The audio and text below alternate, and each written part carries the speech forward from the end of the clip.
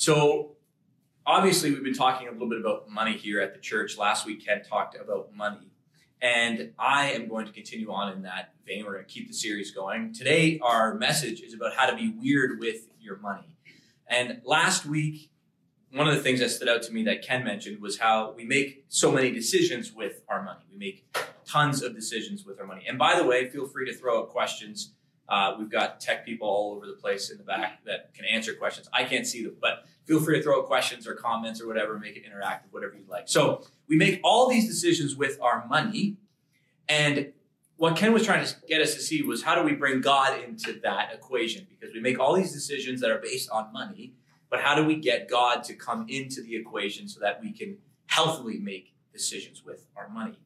So another thing that I thought was interesting is we have to combat what the culture says about money, because oftentimes we're hit only by what the culture says about money. So there's these things that are happening, and the only sort of teaching we get about money is from the culture. And what was interesting last week is when we talked, I talked with all my friends after, and a lot of them said, I can't believe that I don't have a philosophy on money. The only philosophy I have is the culture's philosophy. So when I hear this in church, it's kind of like, almost like I'm waking up to something, and we're trying to build a philosophy around money, a church biblical philosophy around money. Another thing I wanted to mention too, that rich people are good people. Some rich people are good people. And it's easy when we start talking about money to sort of forget about those who have a lot of wealth. And those people are still welcome in the kingdom as long as they're leveraging it properly. So rich and poor, it's just sort of, we just have to level ourselves and come under the Bible and what it says so that we can learn basically what it means to be biblical with our money. Another thing that was funny we talked about is, if your credit card could talk or your money could talk, what would it say? And I think that's really, really interesting to have at the forefront of our minds as we're entering into this discussion. So during the sort of beginning of this series, I had tons of time to think and read and go all over the place to kind of start to see what I think about money.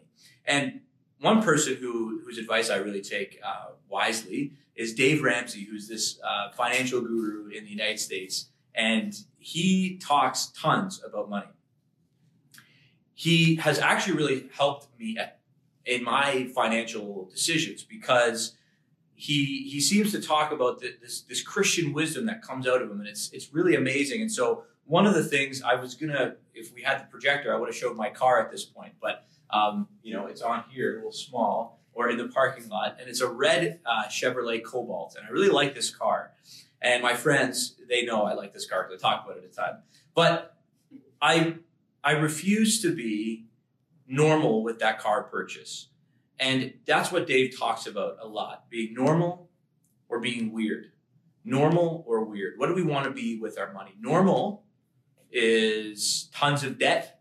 And here are some fun statistics about the debt in America and Canada. This is normal. This is what normal looks like. This is what you should do from the wisdom of the world. 70% of Americans live paycheck to paycheck. There's more bankruptcy. There's the idea that hopefully the government takes care of me when I retire. Tons of money fights, one of the main reasons we divorce. Tons of car payments. As much house as I can buy. And here's a Canadian statistic that's probably going to scare you. For every dollar Canadians make, we owe $1.77 back. So every dollar we make in, we owe $1.77 on average. That to me sounds awful. But that's what Dave thinks too. And he's sitting there going, that's normal. What is that? That is not a good idea. If that's what the culture is telling us, that's not smart. We need to find an alternative. And that's where he talks being weird. So normal is what we see in commercials. It's what we see in movies. But here's something I realized. Remember those statistics I was sharing with you? When the commercial comes into your TV or on your phone, you only see the flashy part of it. You don't see the back end, which is debt, right? So we see this beautiful car and this nice house, but we don't see the statistics. So when you and I are being tempted by the lure of money to look at it and go, wow, this is really cool, think of the statistics. And think of Dave Ramsey yelling at you saying, wait a minute, that's normal and that sucks because of these statistics.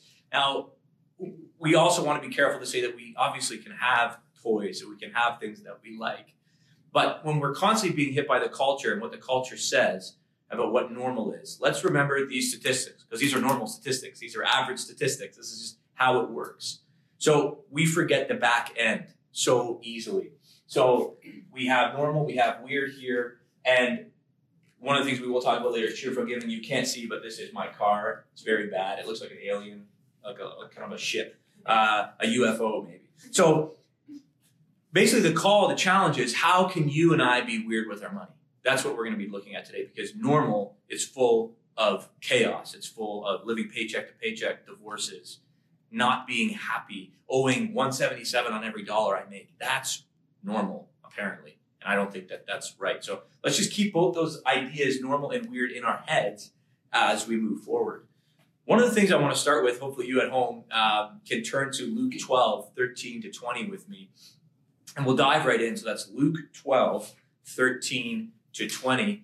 And what I would have done at this point, again, we would have had the scriptures up, but this gives you a great opportunity to bring out that leather-bound Bible, and get rocking with that. So we're going to be in Luke 12, 13 to 20. And really excited to dig in with you. And if you have any comments on the verse or anything like that, just throw them out there and we'll take a look. So I'll just read it and we'll get into the teaching. Someone in the crowd said to him, "Teacher, tell my brother to divide the inheritance with me." Jesus replied, "Man, who appointed me a judge or an arbiter between you?" Then he said to them, "Watch out, be on your guard against all kinds of greed. Life does not consist in an abundance of possessions." And he told them this parable: "The ground of a certain rich man yielded an abundant harvest. He thought to himself, 'What shall I do? I have no place to store my crops.' Then he said, 'This is what I'll do.'" This is normal, right? This is what normal is. "I'll tear down my barns and build bigger ones, and there I will store up my surplus grain, and I'll say to myself, 'You have plenty of grain laid up for many years. Take life easy, eat, drink, and be merry.' But God said to him, 'You fool, this very night your life will be demanded from you. Then who will get what you have prepared for yourself?' No one's going to get that, because you've thrown it in a big tube, whatever it is. You're keeping it. You're keeping it for yourself. You're building more of these capsules to keep all your money in, whatever it is. And who's taking it? Who's getting the benefit of it?" And then the last verse is, "This is how it will be with whoever stores up things for themselves, but is not rich towards God." This is normal. So this guy is the normal guy. This is what it looks like to be normal. I'm just going to store things up, take life easy, eat, drink, and be merry. Again, pursuing more for himself. I want to point sort of our attention to that last verse there. This is how it will be with whoever stores things up for themselves, but is not rich towards God. Really interesting here, rich towards God. What does it mean to be rich towards God? I want that saying to kind of get stuck in your mind. It doesn't mean you have a lot of money towards God. That doesn't make any sense. But why would Jesus use that language? What it means to be rich towards God is it means treasuring God more than things here on earth. And this is our first point of application. Hopefully you can see this here. But the first point we want to talk about today is we prove to God we are rich to him by giving. That's the first thing that I think is happening here. Because Jesus is saying, how do you get rich towards me? I think it's by giving things away. Jesus also says something very fascinating in Matthew. He says this: you can't serve money and God. You can't serve both. That's pretty interesting. You cannot serve both. What does it mean to be in service of something? I think it's pretty interesting to think about this. Does your money jump up and demand of you things? It doesn't say do this and do that. Definitely not. But it finds a way inside your heart, your eyes, and it starts to control how you buy and do things, which is what Ken mentioned last week, kind of with the glasses. You put the glasses on and all of a sudden you're thinking so much about money, right? Tons of times we think, here's what it would be to not be rich towards God. Here would be the normal guy. It would sound something like this: I can't wait to use all this money to benefit me, or this money is just going to benefit me and my family, and I can't wait for it to serve me. That's poor towards God, not rich towards God. Rich toward God is how I can maximize this money to make a difference. And I think there's a middle position too that I thought a little bit about, that I think a lot of us find ourselves here. I'm wise with my money, but I still don't give it away. I think there's a middle position where a lot of us find ourselves, where we're wise, we're trying to make smart decisions, but we're not in the habit of giving it out. And I think that's still not what God wants. That's still being lacking in being rich towards God. That needs to change for us. We need to get away from the middle position. We need to prove to God that we value him more than money. And we do that by giving it away. And it's not a salvation thing. It's an obedience thing, saying, if I think it's in John, if you love me, you'll obey my commands. And so this is one of the commands that Jesus has for us. So you can show God you value him by giving. Here's the thing, though, about giving, is I don't think it feels good right away. And when I got back from school, my little life, right, I started it up. I got this little car. And what was interesting is when I started to tithe, my budgeting got better. I felt called to give even a little bit more. If I needed support for a missions trip or something, I would be willing to give it. Obviously, within reason of myself, I thought, wait, I think I can give a little bit more here. Very interesting. And that's that last part there, kind of the joy piece, is the next thing I want to hit on here. An interesting clarification, too, is in the Old Testament, they were obliged to give. You and I were obliged to give a tithe. And in the New Testament, what's so fascinating that Paul does here is he moves it from an Old Testament obligatory give to a joy-filled type of giving. And that is huge for us to try and understand about our money. So I want to turn to 2 Corinthians 9, 6 to 12. 2 Corinthians 9, 6 to 12. And there we're going to park and just learn about this generosity that Paul is talking about here, this joy that actually comes with giving. And I have started to experience that. And I think it starts with the obligation, but it starts to transition into joyful, cheerful giving. So this is 2 Corinthians 9, 6 to 12. I'd love for you to join me there. Remember this is what Paul says. Whoever sows sparingly will also reap sparingly. And whoever sows generously will also reap generously. Each of you should give what you have decided in your heart to give, not reluctantly or under compulsion, for God loves a cheerful giver. There it is. God loves a cheerful tither, a cheerful, here you go. Not someone who's saying, how can I be rich towards me? God's looking for people who, how can we be more rich towards God, that are cheerful about it? That's where our affections and our emotions are so important. Paul is saying that's a part of what happens when we start to see the bigger narrative, when we start to see, wait a minute, our money's actually transforming lives. Our money's actually a divorce stopped. We stopped a divorce. It's a baptismal, it's a service, it's a whatever it is, it could be a changed life. That's where the joy comes from. So there's Paul. And I love this so much. We're supposed to give. It's replaced with joy. And the joy comes from understanding how impactful money can be and what it can do and how it can change lives and how it can stop divorces. You don't keep it. You don't bring it. If you die like this young fool in Luke 12 and you just die, well, where does it go? What impact has it had? None. It's just in the grave. And there's a funny song about that, one of these famous rappers. And he talks about that. When you bringing your money to the grave, what does it do? You can't do that. So you want to be rich towards God, you start to give. And like Paul says, I love 2 Corinthians 9 because he says it's actually going to start becoming joyful. It's going to start becoming fun. You're starting to go, whoa, look at the impact it's starting to have. It's causing a ripple. That's so key for us to try and get here. And I think Paul loves cheerful givers. I think Jesus loves cheerful givers. And this is a challenge. That's a total challenge for us to start. Maybe you start with reluctantly giving. I did. It was, I can't believe it. And now it's automatic, so I can't even do anything about it. It's just coming out of the bank and it's making a difference. And that's so important for us.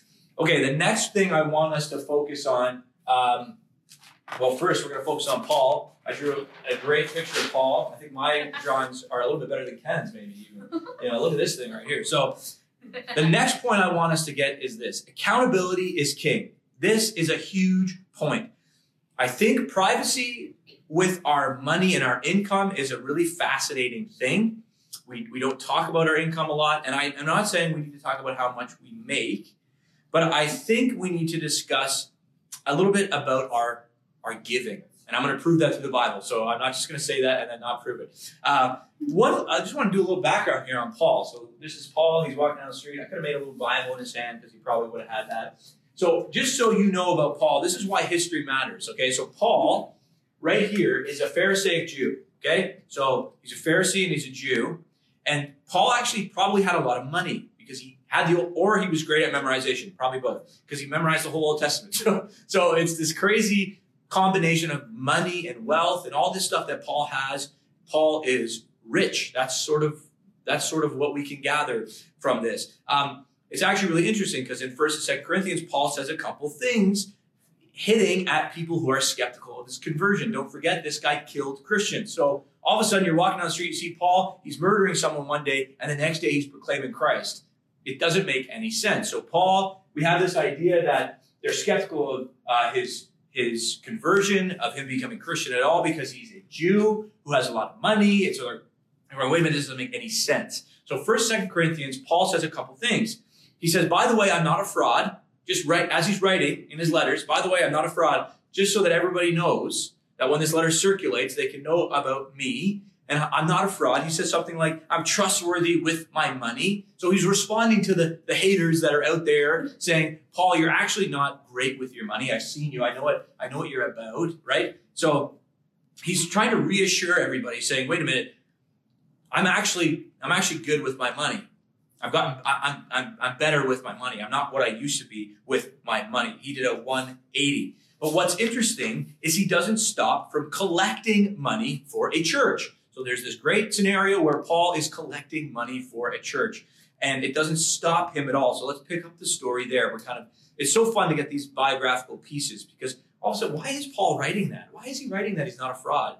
Well, because people knew about him. So you go, this guy's making an impact. Why did he flip 180? He must be scamming people. He must be taking all their money. No, he's not doing that. But he's not scared about money. And I want to go back to that first point I made, accountability. This is where Paul brings accountability right into his life. Not to do with his income and how much he made being a tent maker, how much he gives, or not even how he gives at all. He brings accountability into his giving. And we're going to look at that here. It's in 1 Corinthians 16, I believe. The collection for the saints, 1 Corinthians 16:1. So turn with me there, 1 Corinthians 16:1. Yeah, you can see here I wrote, he got accountability with his money. So 1 Corinthians 16:1. Now concerning the collection for the saints, as I directed the churches of Galatia, so you also are to do. Okay? So on the first day of every week, here's the obligatory part. Each of you is to put something aside, still joyfully, right? And store it up as he may prosper, so that there will be no collecting when I come. So let's get the collecting out of the way. When I come, I can pick it up. Here's what Paul is saying. When I arrive, I will send those whom you credit by letter to carry your gift to Jerusalem. There's a church in Jerusalem that Paul wants to give this gift to. Okay? So it's a poor church. They're trying to get off their feet, whatever it is, and Paul wants to give this church this money. This is the key verse. If it seems advisable that I should go also, they will accompany me. They'll come with me. I'm going to bring people. It's not just for fun. We're not going to walk to Jerusalem together. It's so I don't steal the money. It's so I don't take the money. If it seems advisable that I should go, they will come with me. Paul isn't doing this for company. It's for the sake of everybody else. He's trying to say, wait a minute. One, I don't want to get tempted by this money. I was a Pharisaic Jew. I used to have lots of money. I had all these scrolls. I could read all Isaiah and all Genesis, and it was great fun. But I still might be tempted by that. And in Romans 7, he highlights that a little bit. It might be the sin within me that's pulling me. And so he's saying, wait a minute, I'm going to get some safeguards here. So the question is, for Paul, is, okay, wait a minute, I'm bringing people in. So it looks, one, it's stopping my heart from being tempted. And then two, I'm proving it to everybody else. I'm proving to everybody else that I'm someone who gives because I'm bringing people with me on this journey of giving. That's so important. So who is with you on the journey of giving? Who's coming with you? Who's being accountable to your tithe? Not how much you make, but like Paul, who are you saying, hey, I need help with this journey of giving. I got to go to Jerusalem to give this money, but I don't think it's possible. So I'm going to invite you in. I don't think I can give to the church right now. I'm going to try. Can you come with me? Doesn't matter about how much we're making. It matters about if we're giving it all and bringing accountability right in. Paul had a former way of life that wasn't good. People definitely didn't believe in his transformation. And he's saying, I actually have totally changed. And just for your sake, I'm bringing 50 people with me on my walk all the way to Jerusalem so I can give the money myself and you can see it. That is so important for us to try and do. To say, wait a minute, are we giving? Okay, you're in this middle position, which we drew out earlier, which is just sort of this yeah, I'm doing all right, but maybe I'm not so, I'm wise, but I'm not giving. This is where Paul would say, bring someone in to your circle and start to say, challenge me. What am I spending it on? My friend group got together a couple months ago just to talk about vision for our friend group, like just a vision sort of night around what it means to be a good friend group in this area. What do we want our DNA to be? One of the things we talked about was how we want to be excellent in all areas, including money. So we want to be good in our tithes, in what we give. So we follow up. We talk. We have different conversations. A lot of us are saying, hey, I want to buy this, I want to buy that. You know, we're getting to that age where we're making independent decisions with our finances, whatever it might be. And let's do this right. Let's challenge ourselves. So we came together and we started talking about how can we do finances well. So this is an exact thing that Paul would be talking about. Bring the friend group into this conversation, even a partner. So with Emily and myself, it's, hey, let's not do that right now. Let's not go out tonight. Let's try this. And for us, it's just been a conversation of, we're just going to have this automatically coming off of out of our bank so that we don't have to make that decision. I mean, we have, but sometimes you're going, oh, I forgot or whatever. And so we're bringing accountability right in there by just talking about it. And with your friend group or with your family, this is what you need to do. Bring people in to that. Bring people into your giving. And I think that's really important for us to get here. So again, Paul isn't saying, tell me how much you make. It's not what Paul's saying. Paul is saying, get people in this journey with you. Get them walking with you to Jerusalem and taking this little gift and saying, here, church, here you go. So that's the second point. So the first point, we prove to God that we're rich towards him by giving. And then we bring people in on the journey of giving so that we can stay accountable and stay focused on our mission and stay focused on our vision. Our last point here is rich or poor, God is in control of our finances. I think that's really important for us to get. So Luke 12, we're going to be back in Luke 12, and it's going to be Luke 12, 32 to 34. And I love this verse. It's just been something that's been really fun for me to read and feel safe by, because it's just such a great verse of safety, I guess you could say. So here's Luke 12. Jesus says this, do not be afraid, little flock, for your Father has been pleased to give you the kingdom. That's just amazing. Sell your possessions and give to the poor. Provide purses for yourselves that will not wear out, a treasure in heaven that will never fail, where no thief comes near and no moth destroys, for where your treasure is, there your heart will be also. I love this verse for so many reasons. Do not be afraid, little flock. That's me. That's us, right? Is underline that a million times. Do not be afraid, little flock. That's us, especially with our finances. It's amazing how he addresses the people of that time. I think he would do the same thing for us, especially right now. Do not be afraid, little flock. Father he's given you everything, so don't worry. Don't worry. Provide purses for yourselves that will not wear out, a treasure in heaven that will never fail. So I think that's the first thing I have been encouraged by, is to never be scared, never be afraid of what's happening financially. Jesus says so. And this is something that I'm working on, I'm getting better at. And I think he expects us, rich or poor, this is why I said rich or poor, to give joyfully, rich or poor. And there's a great verse that Paul mentions. It's in 2 Corinthians 8. And Paul is dealing with a church that's really poor. They're just not doing well financially. And Paul is analyzing them, going, why are they such givers? They're givers and they're poor. They're poor to their minds. They have no money. They have 2 cents to rub together, and they're giving it to me. Here's Paul. He says, 2 Corinthians 8:1. This is exactly those people who could have heard from Jesus, do not be afraid, little flock, because they had no money. They had nothing to rub together. And here is what Paul says. And now, brothers and sisters, this is 2 Corinthians 8:1. We want you to know about the grace that God has given the Macedonian churches. In the midst of a very severe trial, their overflowing joy and extreme poverty welled up in rich generosity. That doesn't make any sense. They're in a very severe trial, their overflowing joy and extreme poverty welled up in generosity. If you were to put that as like a math equation, 1, 1, 1 equals, that doesn't make any sense. Trials and joy, I guess that's the main piece there, plus poverty equals tons of giving. That makes no sense. But Paul is blown away by this church who wants to give a ton. They gave as much as they were able and even beyond their ability. They're the little flock. They're terrified. They have no money. They're going through a trial. Who knows what the trial is? They're joyful. They're totally poor. They have no money to give. And they're generous and joy-filled in their giving.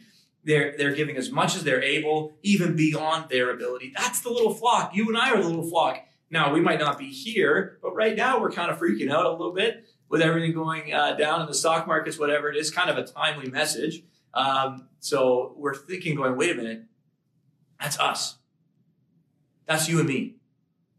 And so there's this fun balance that we have to try and figure out between being crazy and being sensible. But when I look at these people that Paul is talking to, I go, wow, they were joyful in the trial. I'm assuming their trial it's probably the same as ours. It's the same kind of idea here. And they're able to give generously. I love these little clips that we can hit on in things like 2 Corinthians especially. There's all these biographical things that Paul's telling about. I was here, I was there, and this church did this for me, and this place did this for me. There's such examples for us to grapple with, to wrestle with, and to be challenged by at the end of the day. So rich or poor, God was in control of this little Macedonian church that had no money, and he's in control of us too.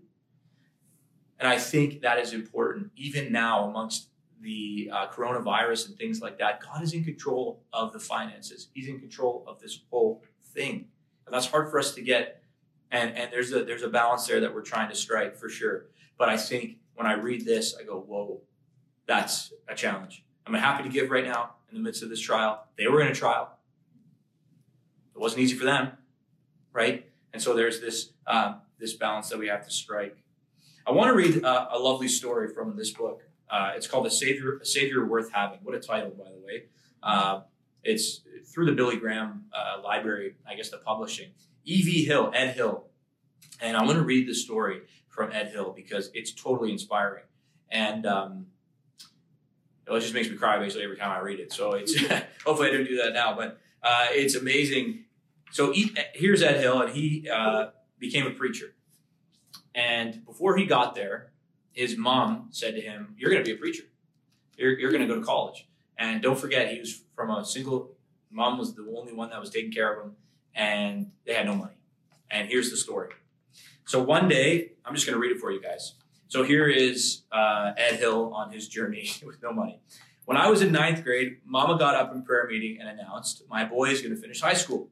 Well, in that community, few Negro boys finished high school. Maybe you got to 10th grade. But then you were hired out by a white farmer.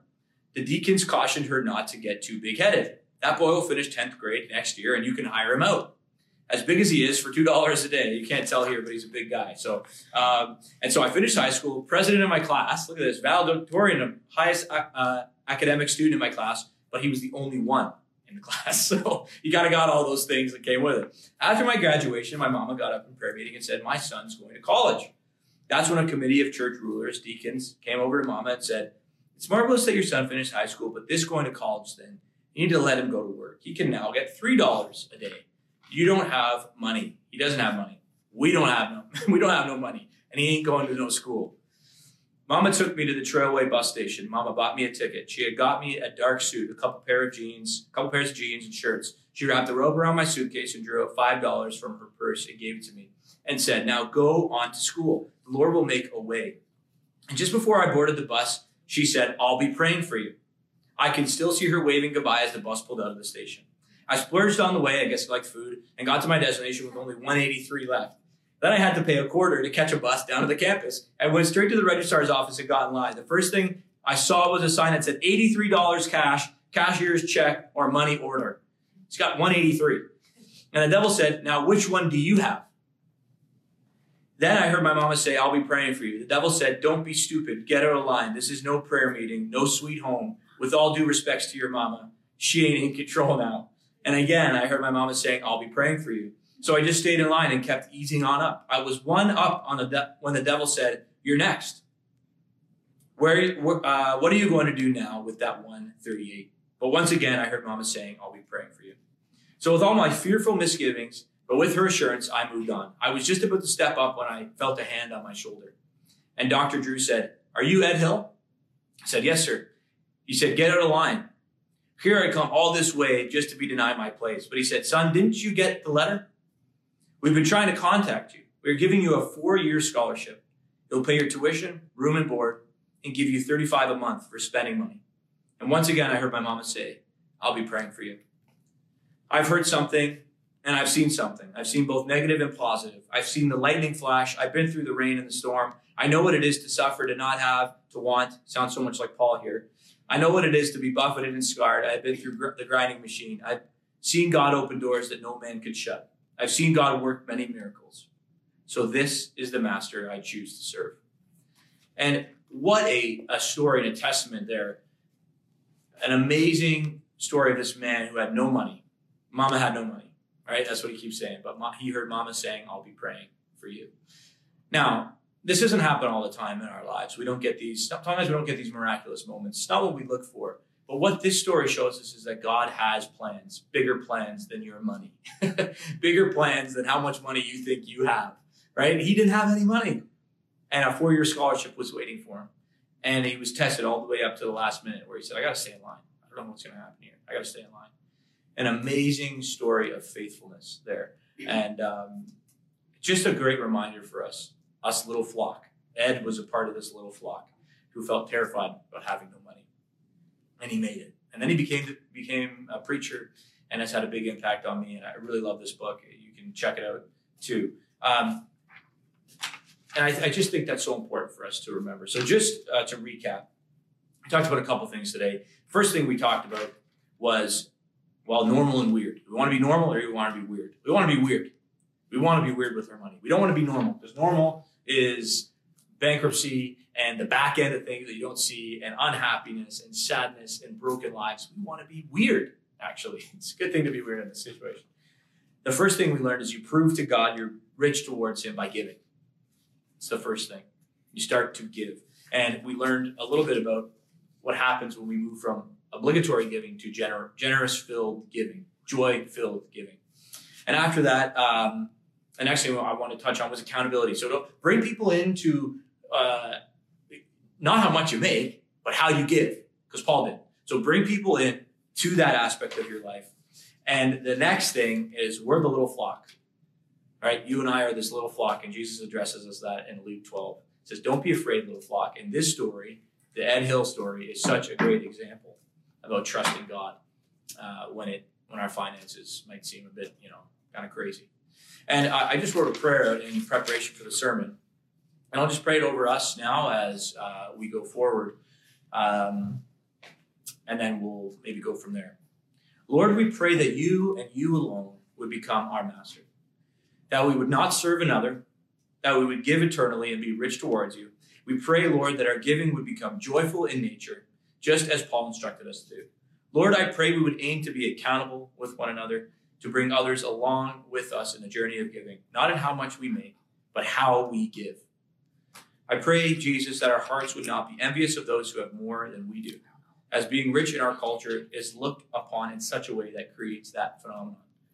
Allow us to use our money to bless the kingdom. We pray all this in Jesus' name. Amen.